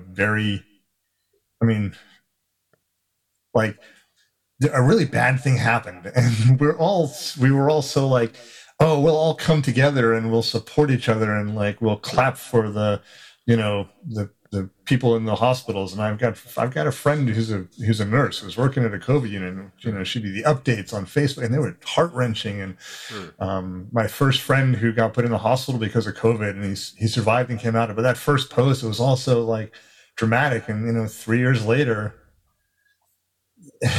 there's times where I look around and like, yeah, I didn't really bring everyone together. It kind of tore, at least in America, it kind of tore, a big chunk out of, society. And the idea that, we would be like, we would all band together as a, plucky group and, beat this thing, not quite so much.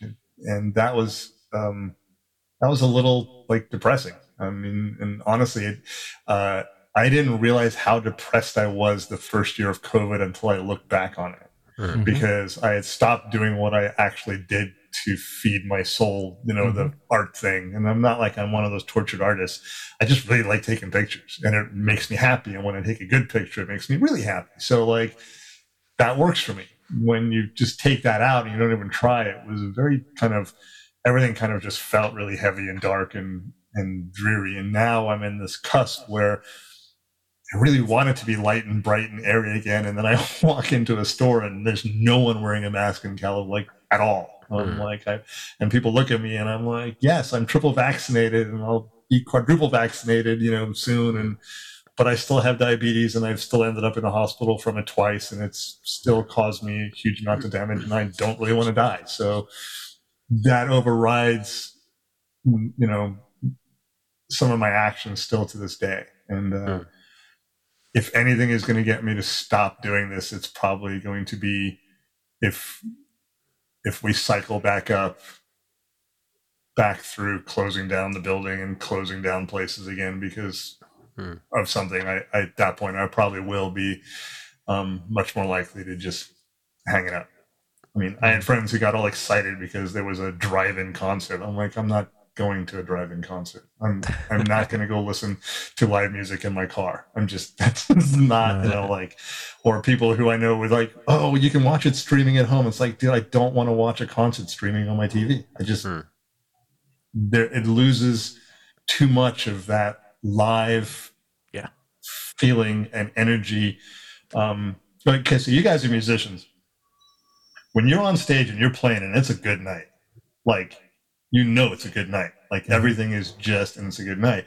Yeah. You don't leave the stage feeling tired and miserable and that was just, work.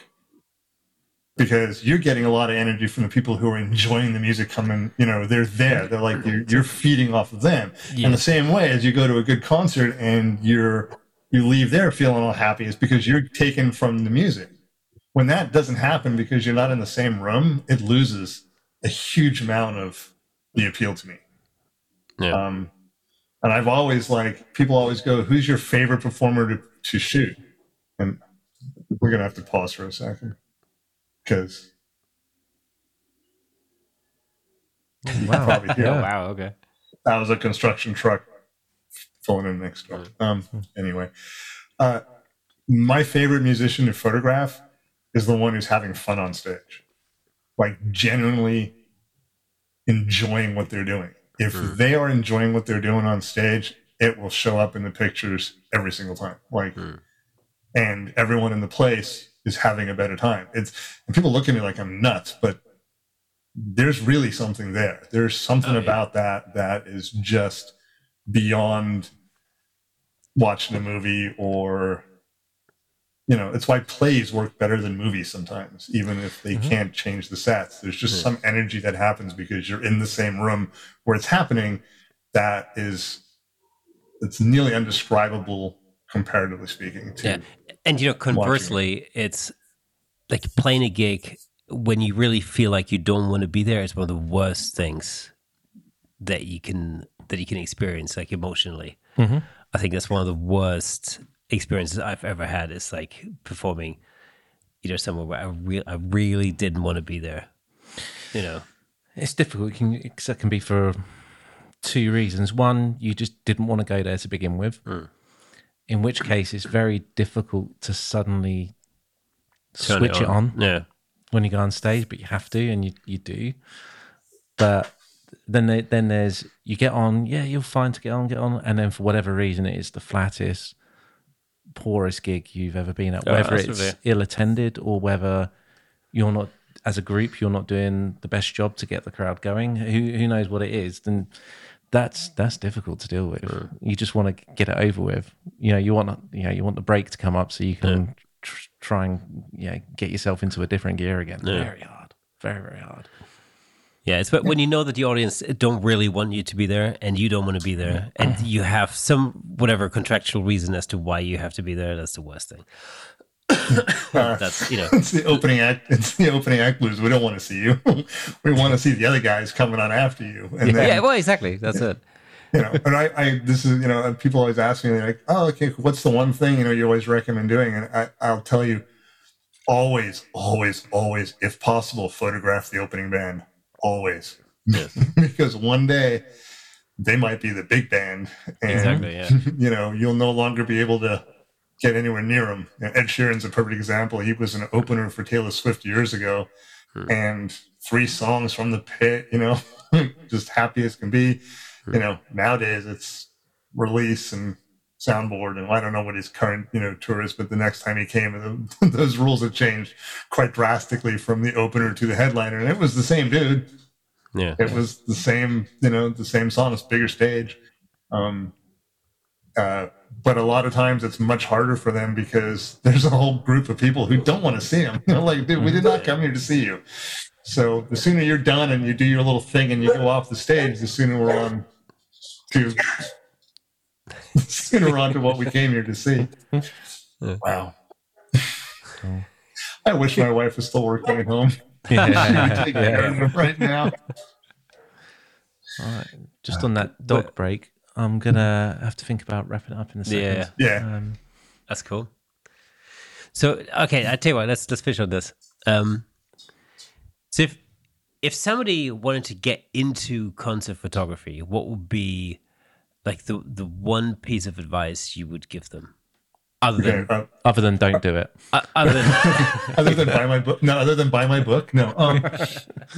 I'm very bad at self-promotion. Honestly, there's a lot of stuff in that book that's really good information, and I tried very hard to not make it camera specific, as in, the information is general, so you can use in general. But there's 3 things that I think you need to do nowadays to get into concert photography. And the first one is you need to start with a local, badly lit bar with a band that is really trying to do something. Like, find the smallest club closest to where you live and go talk to them about photographing some stuff at their venue. I know the lights are going to be terrible. The band is going to be dark. It's probably going to be music you hate. But you will have to learn how to shoot stuff that you don't particularly listen to. Because if I only shot bands that I actually owned the records to, I wouldn't have a job. I mean, I buy a lot of music that I hear. I'll actually see a band and be like, oh, that was great, and go home and buy their album just because I really enjoyed a song or two. So if you start in a really crappy bar with crappy lights and, some session musicians or a local cover band or something, everything you do from that point forward is an improvement. Like, every place you go is going to be better lit and have better sight lines than that. So you're starting at like literally the hardest thing to shoot. So it all gets actually easier. So that's without a doubt the first one, because deciding you want to be a concert photographer because Elton John is doing a farewell tour and you think you're going to get a photo pass to shoot Elton John as he comes to your town, that's not going to happen unless you're insanely lucky or know somebody. The second thing is you have to start to figure out who you're going to photograph for. I don't photograph for myself. Everything I photograph concert-wise is literally, I like it and I do it for me, but I don't just go to a band and go, hey, I'd like to take pictures of you because I want to have pictures of you. Like, there's nothing in it for them. So you need to have an outlet. You need to have a place that is going to show those pictures off, that makes it worthwhile for the people you're shooting to allow you to shoot. And people forget the steps sometimes in the middle, like, I want to shoot concerts, and so I'll figure out how to shoot. But like, who are you actually shooting for? So I've shot for bands directly. I have shot for gear manufacturers, which is insanely lucrative. I have shot for venues. Obviously, that's the main one I do for right now. I've shot for websites, sometimes paid, sometimes unpaid, depending on the relationship and what I need from them. But to ask for a photo pass, you have to be able to give value to the people you're photographing. So it's really evident when someone hires you to shoot a wedding, because they're going to give you a bunch of money and they're going to get back all these pictures of their great days, maybe in an album, maybe as a web gallery. Like they're going to get something in return for the money they give you to shoot their wedding. When it comes to concert photography, I give value to the building who uses the images in a variety of ways over the years, to advertise upcoming shows, they use it in sales decks to show the layout. They use some of my action concert shots actually line the walls of the building. So you walk in and the whole inner concourse of the arena is bathrooms and vending, and wrapping the walls around those things are 16 images of mine that are all 14 feet long by 12 feet tall. I mean, they're giant wall wraps. But that's what the building gets out of paying me to come and do the shows. And that's what the artists get out of having the venue do it, is because they come back and it's like, look, you're part of the history of the building. You're a part of this. So there's got to be something that you can offer them. For people starting out, one of the things you can do is start a podcast or a blog. Start a blog. Start a local music scene in your area blog. There's 3 or 4 of them everywhere already. Start a new one. Get some pictures to it. Find someone who knows how to write some good prose. Do some reviews. And the third one right now is that because a lot of times we're working for websites, offering to write a review more than just take the pictures is really, really key. So learn how to write, like the skill of actually putting some words together on a page and, writing a decent review, because bands are much more likely to allow you to photograph something if they're also getting something they can look at as a review. That just seems to be the new current stuff. And then there's the other stuff, which is general photography. Just know your gear. I mean, like, it's fine if you're out shooting a landscape and you can't figure out where the button is, because you can just kind of hold the camera and look at it and figure out what you're doing. That doesn't happen when you're shooting 3 songs from a soundboard in the dark with stuff hanging off of you, and you can't, I literally can't see because of the glasses thing. I can see things that are far away, but I have a trouble seeing things that are like 3 inches from my face. So trying to figure out which button is controlling the ISO or which button is, doing something on my camera by looking at it is just never going to work. So I literally can pick up my cameras and I know where everything is on them because I have studied them. I have played with them. I've carried them around. I know my gear. Like, I'm not one of those guys who's going to be able to pick up. You can't give me a new camera and expect me to go out that night and get the same stuff with it. You got to give it to me a couple hours beforehand so I can walk around in the yard, so I can figure out where the buttons are, so I can have all that stuff. I like the muscle memory. I mean, I'm a Nikon shooter. I picked one up many, many years ago. It fit my hand. It's very easy for me to pick up a Nikon camera and figure out where the stuff is, And I've shot everything else. I've done pocket guides from Olympus to Sony to Canon to Fuji to all of them, but they take me a lot longer. So if you're doing something that takes a seriously short amount of time, you got to know your stuff. I'm like, you've got to know your gear. You can't pick it up and go, I wonder which button changes the, shutter speed. It's like, I change shutter speeds without even looking at it because I know that if I click it over twice, I'm going up 2. I know where I am without having to look at the little displays and stuff going on. I'm too busy watching the musicians run around. Yeah, exactly.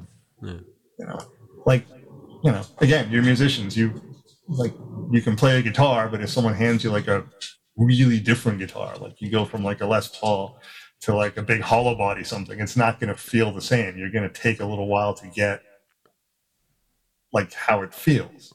Yeah, that's how it is with cameras. And I never forget, I had a woman sitting next to me in a photo pit at the House of Blues many years ago, and literally Billy Idol show. And I can see him walking out onto the stage, and she leans over and she goes, "Are these settings right?" like we've been sitting next to each other here for 20 minutes. Like this is the exact wrong time to ask that question. Like this is the stuff you should have worked out before even sitting down and, or coming to work tonight. But that's, a little soapboxy there, but, it's my... Not at all. Awesome. Fantastic. Absolutely. Alan, it has been an absolute pleasure so let me just say that again. It's been an absolute pleasure having had you on the show. And your 2 dogs. And your 2 dogs. And your builders. Yeah. Fantastic. Where can people find your photography? The best spot is probably Instagram is probably the most up-to-date current thing, and that's just Alan Hess, all one word right now. I'm in the process of dealing with the website. Part of COVID with it, I just kind of let that go. I used to blog and post pictures, and the feeling of dread and despair during COVID made me just stay away from that. So my website needs a big update. So most of the current stuff gets put out on Instagram, which mirrors over to Alan Hess Photography on Facebook. So that's probably the best. I am also on Twitter, but that's usually where I scream and shout and rant and rave at the things I don't like. I tend to try to keep all the negative and stuff over there. Most people don't realize sometimes that it's the same. I'm the same guy, so that's fine. So Instagram is probably my favorite thing, and I curate that pretty heavily. Like if I shoot something, I try to get 1 or 2 images up. They're not cell phone pictures posted on the spot. They're usually edited images posted from something I just shot. Fantastic. And obviously all the links to your website and your Instagram and your socials are going to be in the description of this podcast. So again, if you are listening to the audio version of this podcast, make sure you head over to YouTube. And once you're there, give us a little like, a little subscribe, all the good things that YouTube people usually tell you to do. But if you are insistent on listening to the audio version, leave us a little